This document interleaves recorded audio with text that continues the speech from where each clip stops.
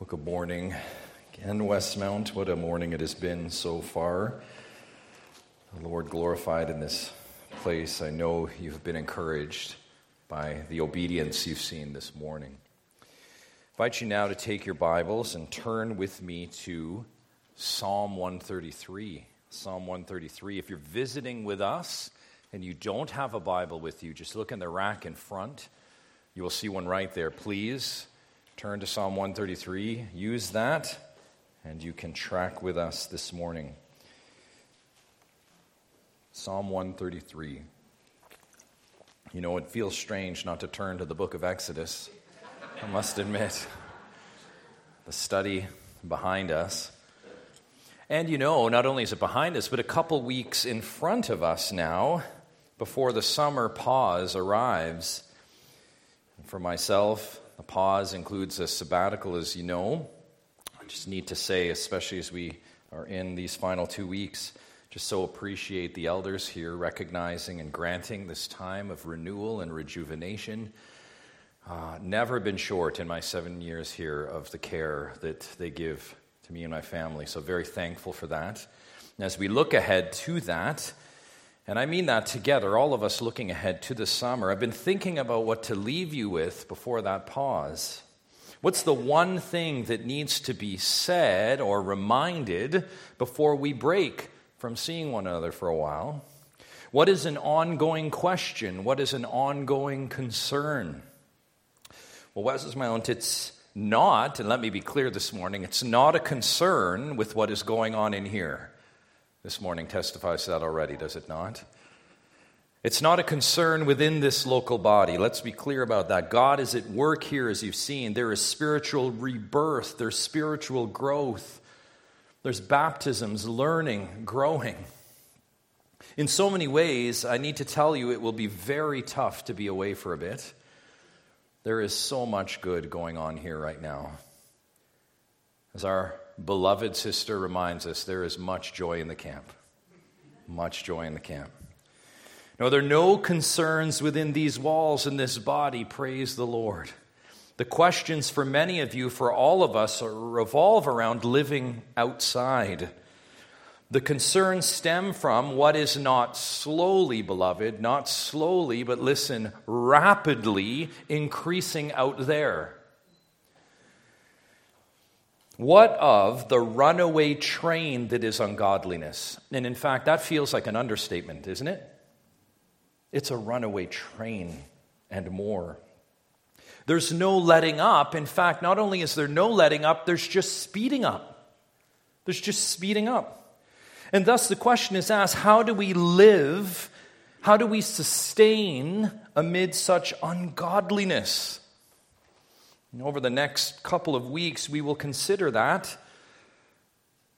What would God have us do as we live amidst ungodliness? And specifically, we will look at two meditations that will guide our living here. Two meditations, this week and next. This week, as you've already caught this morning, one is unity, which will be, again, our study this morning, unity. Next week, we're going to look at the subject of victory. That'll be our focus next Lord's Day. Unity and victory. That's how we sustain and live. And said other ways, one is a reminder, we could say it this way to introduce this mini-series on living horizontally. One is living horizontally, living now, living with others. And then the other is a reminder on living vertically, looking ahead and living with hope. Today we consider this present age and living in it from day to day. How do we sustain in ungodliness? We live in unity. We live together. We live in the body of Christ, not apart from it. We live of like mind. And saying all that, I'm reminded that it needs all kinds of qualification and definition today, does it not? Who isn't on board with unity?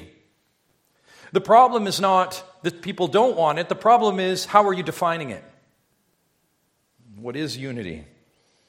What is unity? What is life together? More so, what is like mind? What do we mean by like mind? Those are not automatic questions, and certainly not automatic answers.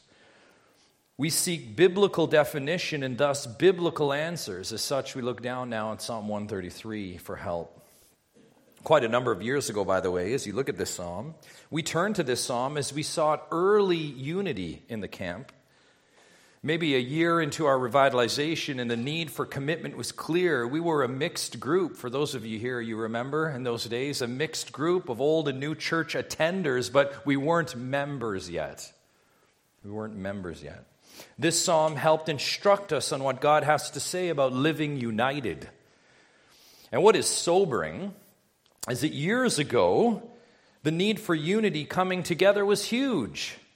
Years ago, well over 5-6 years ago now, the need was huge back then.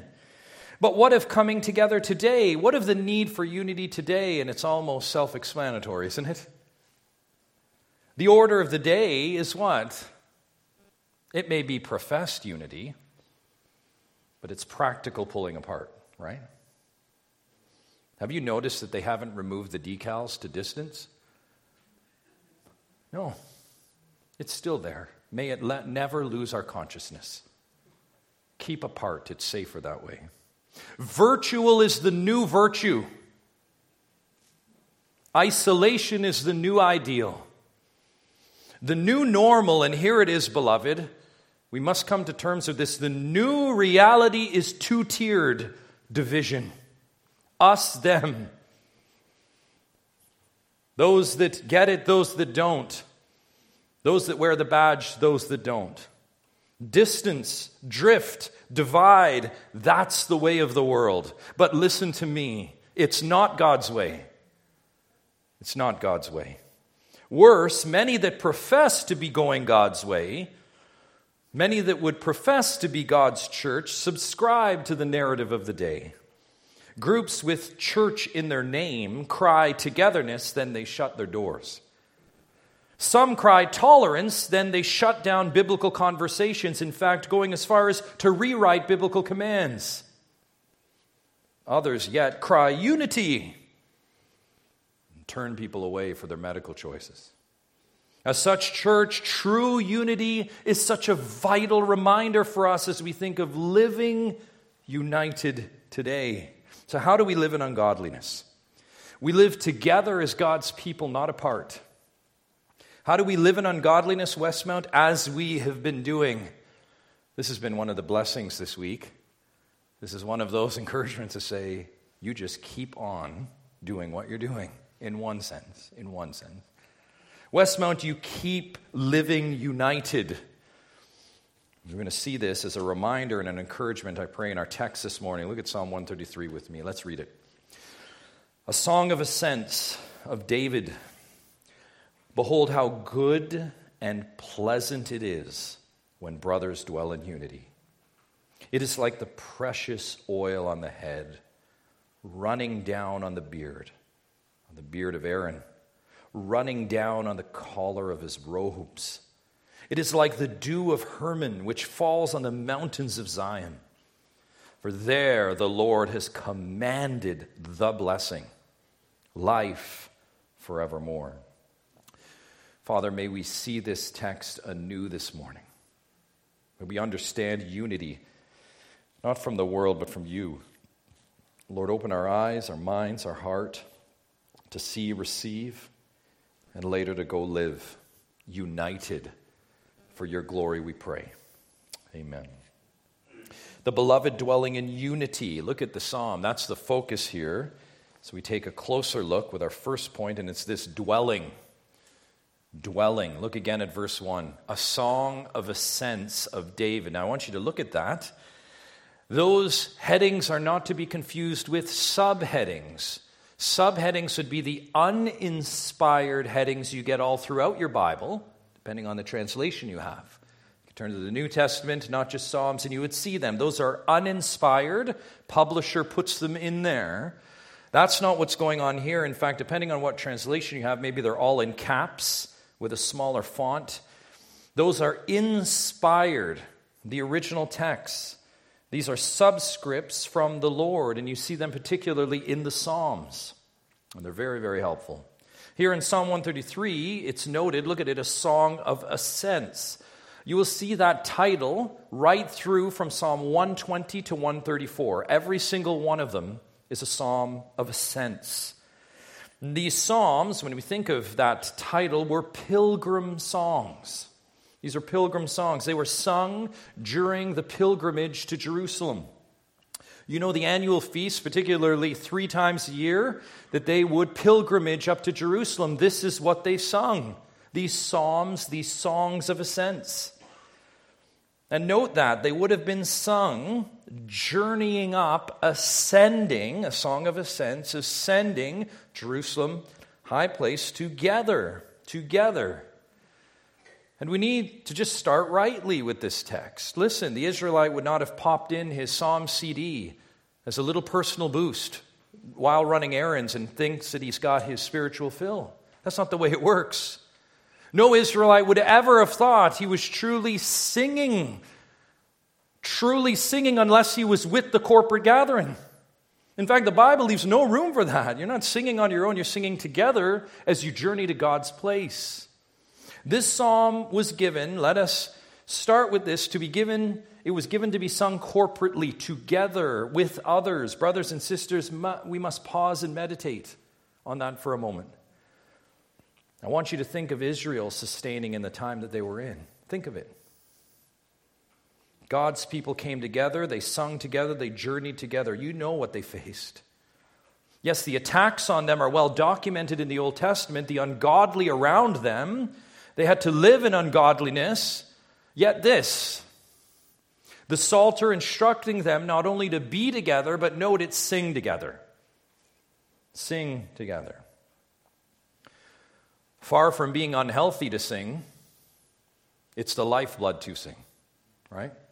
Westmount, do not forget this, beloved. Westmount, you've done this for 2 years. You have not stopped singing. And oh, how we sing. Isn't it great? The only thing better than singing is what? Singing together. It's the only thing better. Singing together. And oh, Westmount, how you sing. Do not stop doing that in the weeks ahead. Listen to me, you need no formality for that. I love the growing trend as you're gathering in homes more and more, bursting roofs off homes and gathering. Listen to me, grab a psalter, grab 2. When you gather this summer, sing. And when you're done singing, sing some more. Together. When you have people over, before you do the meal, maybe after the meal, sing. How do you live in ungodliness? You come together, you sing together. Now look again at verse 1. Behold how good and pleasant it is when brothers dwell in unity. This is, I want you to see this, divine declaration here. Do you see this? This is Yahweh, God Almighty, making a declaration.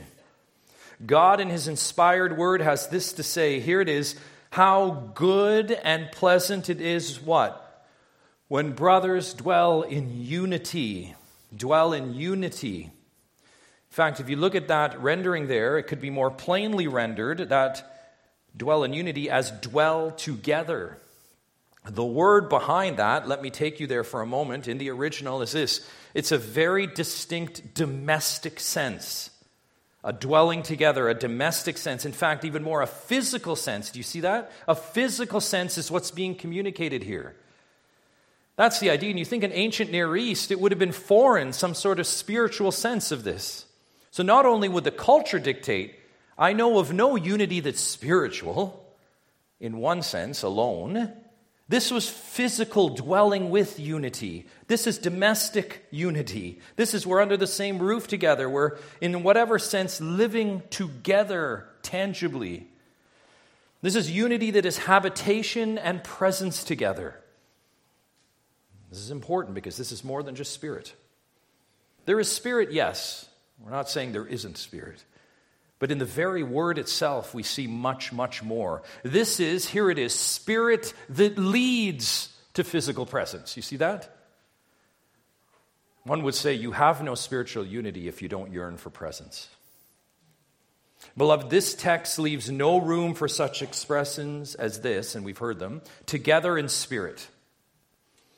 Or it's like I'm there with you. Or praise the Lord for technology. That's not in this text. No, it isn't. It's foreign to the text. It's always been foreign to God's people. It doesn't exist with God. It's always dwelling together. Listen, such modern day pacifiers are foreign to the text. This is dwell together. You could say it this way to render it even more wooden: live together. This is physical, being with, close together, proximity. This is dwelling together. Westmount, listen, do not forget this. And again, Westmount, you have been doing this. It's my joy simply to affirm what you've been doing this morning. You have not stopped dwelling together.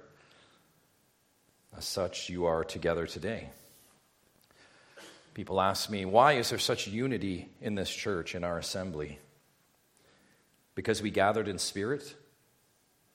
Because we had a spiritual connection? No. How have we survived deception and oppression? Because of adaptive technological strategy? Is that why? We zigged and zagged at the right time and made the necessary adjustments? No, absolutely not.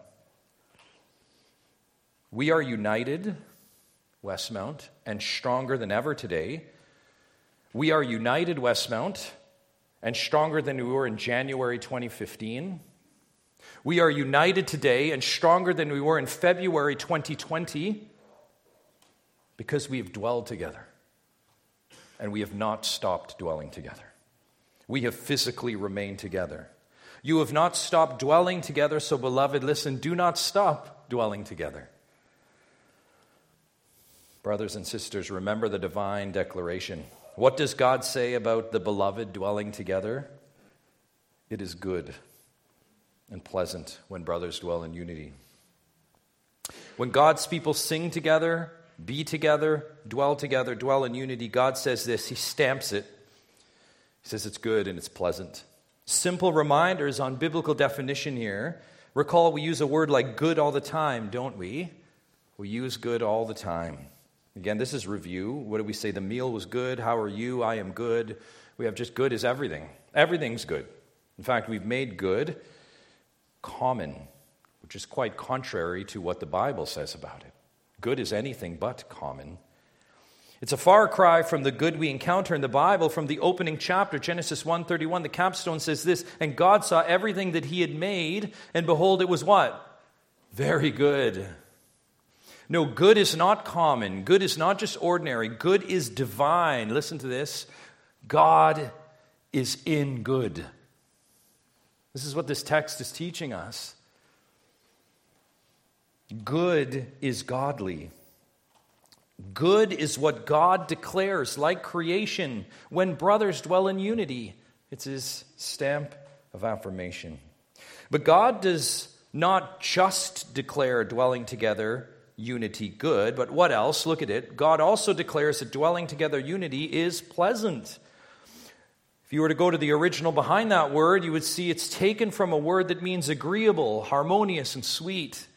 Now I want you to think about that for a moment. Your various experiences in life and your thoughts of what is pleasant. How often can you have agreement? Often, I submit to you, right? Often. We can have agreement often. It's worth noting in light of all the disagreement in the world, two friends can agree to eat at the same place together. Two companies can agree to merge, and two individuals can agree on the same plan. That is common. Could be pleasant. Could be harmonious. But listen, is it always godly? What if the agreement is between thieves? They agree on the right plan for the heist. The robbers are in full agreement and the plan goes off without a hitch. In fact, you can imagine with me for a moment the scene in a hideout somewhere, the clinking of glasses, the laughs, the handshake. The atmosphere is jovial. They all agree it's a job well done. But it's anything but godly. In fact, it's quite the opposite. No, unity, this is foundational. I pray we see this, Westmount. Unity is so much more than just agreement. Everybody can do that. Everyone can be harmonious. That's the easy stuff. I can think of many times before Christ saved me a few years ago that I thought I was having a pleasant time with friends, and I know you do too. Cringe often to think back to those times. There was lots of agreement with my friends at that time. Lots of harmony. But it was hardly godly. Now here is why this is important. The divine declaration on unity is what? Look at it.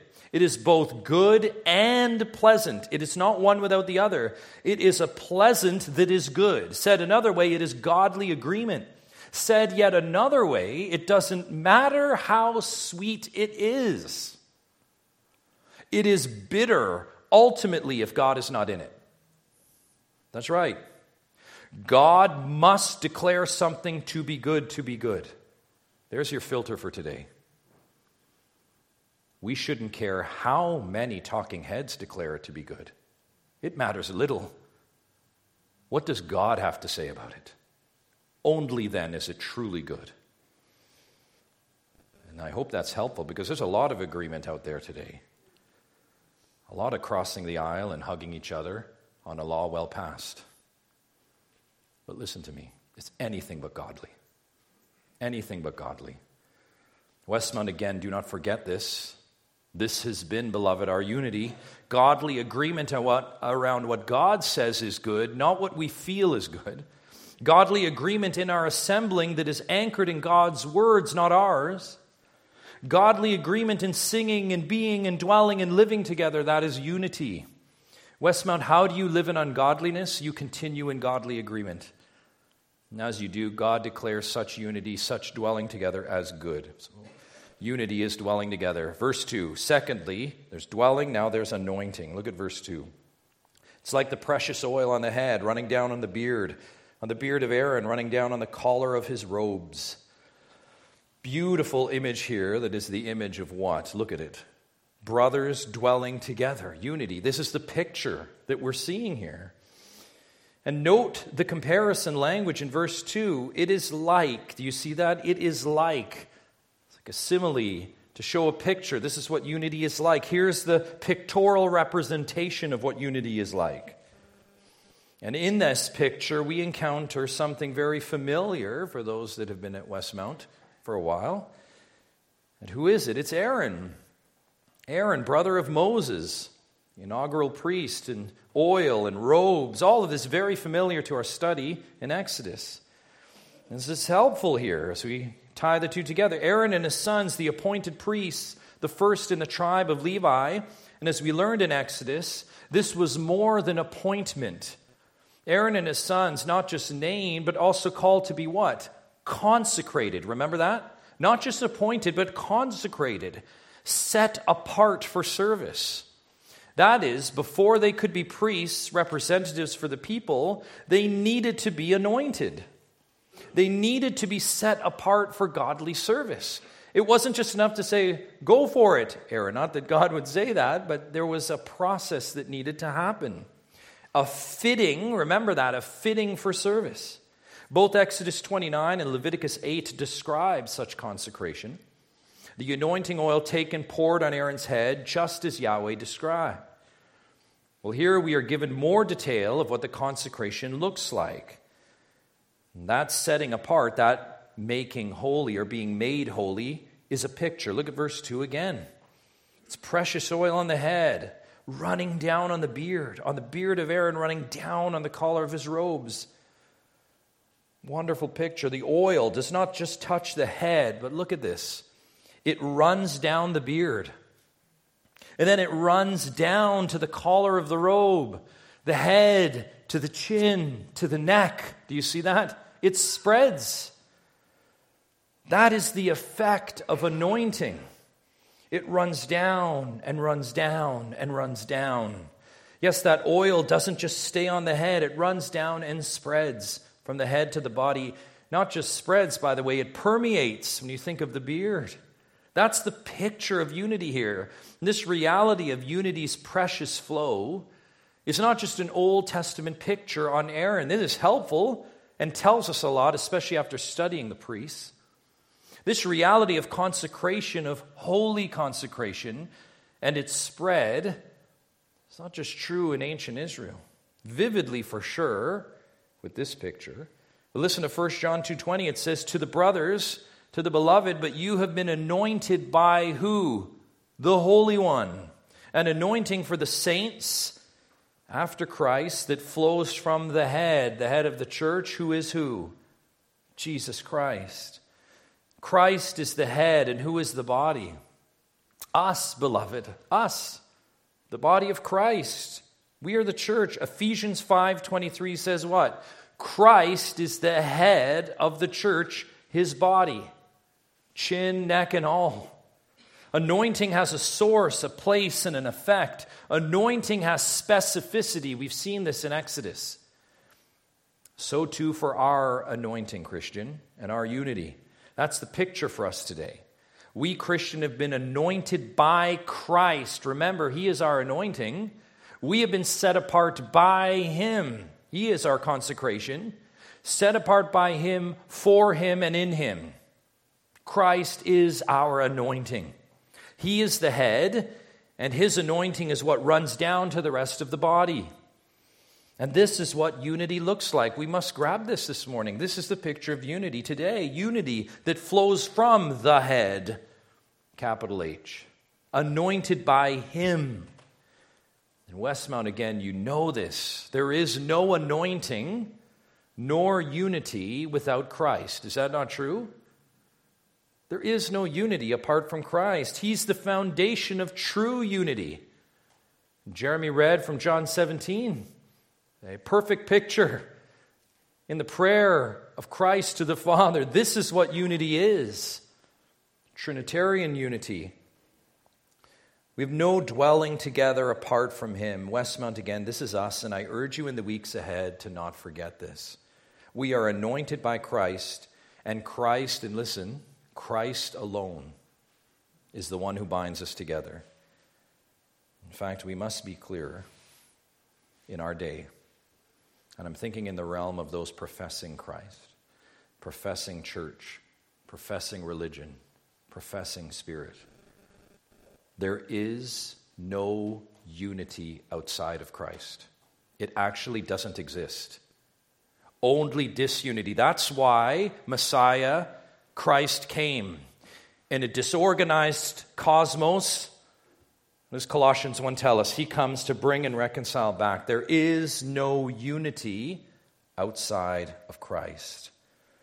He is the foundation of true unity, and we have no dwelling apart from him. And Westmount, how do you live in ungodliness? You remember your anointing. You are not of this world, nor are you of the prince of this world. You may be surrounded by evil service, but you're not called to it, and you're certainly not called to nod your head to it. You are anointed, you are consecrated, you're set apart by Christ to serve him. This means anything that is not flowing from the lordship of Christ is not unifying. It doesn't matter how well-meaning or how close. Again, there's no unity outside of Jesus. Unity is dwelling together, and more, unity is the anointing together in Christ. This reality is broadened in a final picture, verse 3. It is like the dew of Hermon, which falls on the mountains of Zion. The dew of Hermon falling on the mountains of Zion. See that? Mount Hermon, the largest mountain in Israel. It marked the northern boundary of the Promised Land. It was known for its snow-capped tip and abundant dew. And see the picture here of Hermon-like dew. Hermon-like dew. Like this, like oil, would be like the dew running, falling down. The picture is of that dew falling down from the largest of mountains, Hermon, to the mountains of Zion. That's the picture. From the top to the heart of Israel, to the holy city. That is anointing that flows from the head to the body, the peak to the place. This is anointing that flows from God, first to God's people, and to the place of God's people. Today, church, this is anointing that flows from the summit, the Christ, and flows down in, among, through his people. And that's what keeps his people together. Westmount, unity flows from one anointing only. The Christ, the head, the summit. One more to close out this psalm. Just at the end of verse 3, the blessing. The dwelling, the anointing, the blessing. Look at the end of verse 3. For there the Lord has commanded the blessing, life forevermore. Let's observe each detail here as we close. First, the location. Look again. For there. And you should say as you read that, where is there? For there, where is there? There points us back to the end of verse 1 as we track in this psalm, where brothers dwell in unity. where brothers dwell together. That's the location, that place of unity of brothers dwelling. That's where, that's what's in view, that place of unity. And the place of unity, the dwelling together in unity, receives what here? Look at the next detail. Back to verse 3. The blessing by the command of God. Not just a blessing. That would be good to have a blessing. But what of the blessing? Unity receives the blessing. Remember, when you have the, we know this, those who have been in Westmount for a bit, the normally is what? It's like a pointer in the original language. It's like not it's the, it's this one. It's one. It's a pointer. It's an article. And here there's actually two pointers in this word in the original. Two things highlighting the blessing. Not only does it have the on it, but there's a marker in the original language. A tag to just say, this is it, the blessing. In other words, grammatically, it has a couple different spotlights on it. You say, well, this blessing sounds very important. What is the blessing? For that, we observe another detail, end of verse 3. Life forevermore. That is the synonym for the blessing. In other words, the blessing is life forevermore and vice versa. The blessing of dwelling together, of dwelling in unity, is life forevermore. You say, really? Just get along and that will lead to long life? Very pragmatic, right? That's indeed what so-called studies today will tell you. Just find ways to get along, manage your time and space, and hopefully they collide well with other people. That's what so-called experts will tell you. That's how you get along. Find your space. That's what they say, but it's not what the Word of God says, right? The Word of God is not about telling people to go to their corner and then come back and hopefully it'll all go away. No, it's not what the Word of God says. It says, there, which is in the place of brothers dwelling together in unity, there, when they're physically together, the Lord God has commanded, that is strong, by the way, the blessing, which is what? Life forevermore. So you'd say, okay, I think I'm tracking, so not just get along, but just be together. Just find ways to maybe get creative to just be together. Got it. Well, there may be some quality of life effects there. Really no doubt about that. Maybe, sure, but that's not what the Word of God is saying here.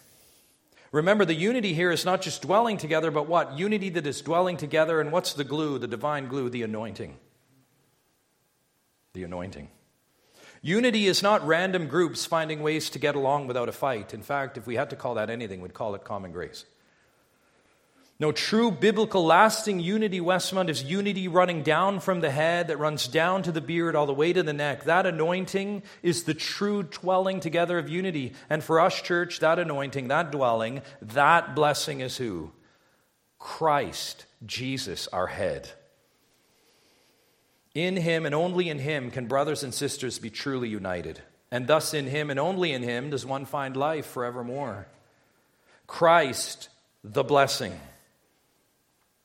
Westmount, in this season, the summer and beyond, this is what you must never forget. The blessing is what has kept us together these past few years. Is that not true? The blessing. The blessing. But it is also the blessing that many, many, many others do not know. Westmount, how do you live in ungodliness? Well, you remember the blessing, yes, but more, beloved, you consider those that are not in Christ and have not received the blessing. And thus they're not headed to where? Life forevermore. Unless you are in Christ, you are not headed to life forevermore. In other words, if you're not in Christ, you're headed where? To death forevermore. Does that make sense? If you're not in the anointing in Christ, you will not only die, you will die forever, apart from Him. That's what the one who made you is saying to us this morning in this text. How do you live in ungodliness, beloved? You remember the blessing, and you remember those that don't have the blessing.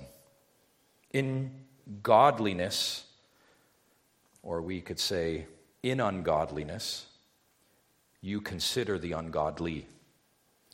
My brothers and sisters, in the weeks ahead, be ready to speak to them. Always be ready to make a defense for this blessing within us, Westmill, this hope of life forevermore, only found where? In dwelling together, only found in Christ. Christ bore the penalty for our unity impediment. Each one of us, apart from Christ, is a sabotage to unity. Is that not true? Unless we are knit to the head and in him, all that we can do, this is your earthly hope, all that you can hope to do is abort unity. That's it. Christ is the only one that can bring people together. And I would submit to you, I don't know what has brought you here today. It is true not only as you're seeing it on the page, maybe feeling arrested by it this morning, but maybe, just maybe, you've wondered, why can't people truly get along? Because they don't have the right source. Jesus Christ, the anointing. He bore the penalty for our unity impediment, so there would be no longer disunity. And the unity impediment is ourselves and our sin. Christ secured unity not just in this life with what we have, church, but Christ secured unity for what? Eternity, life forevermore, with Father, Son, and Spirit.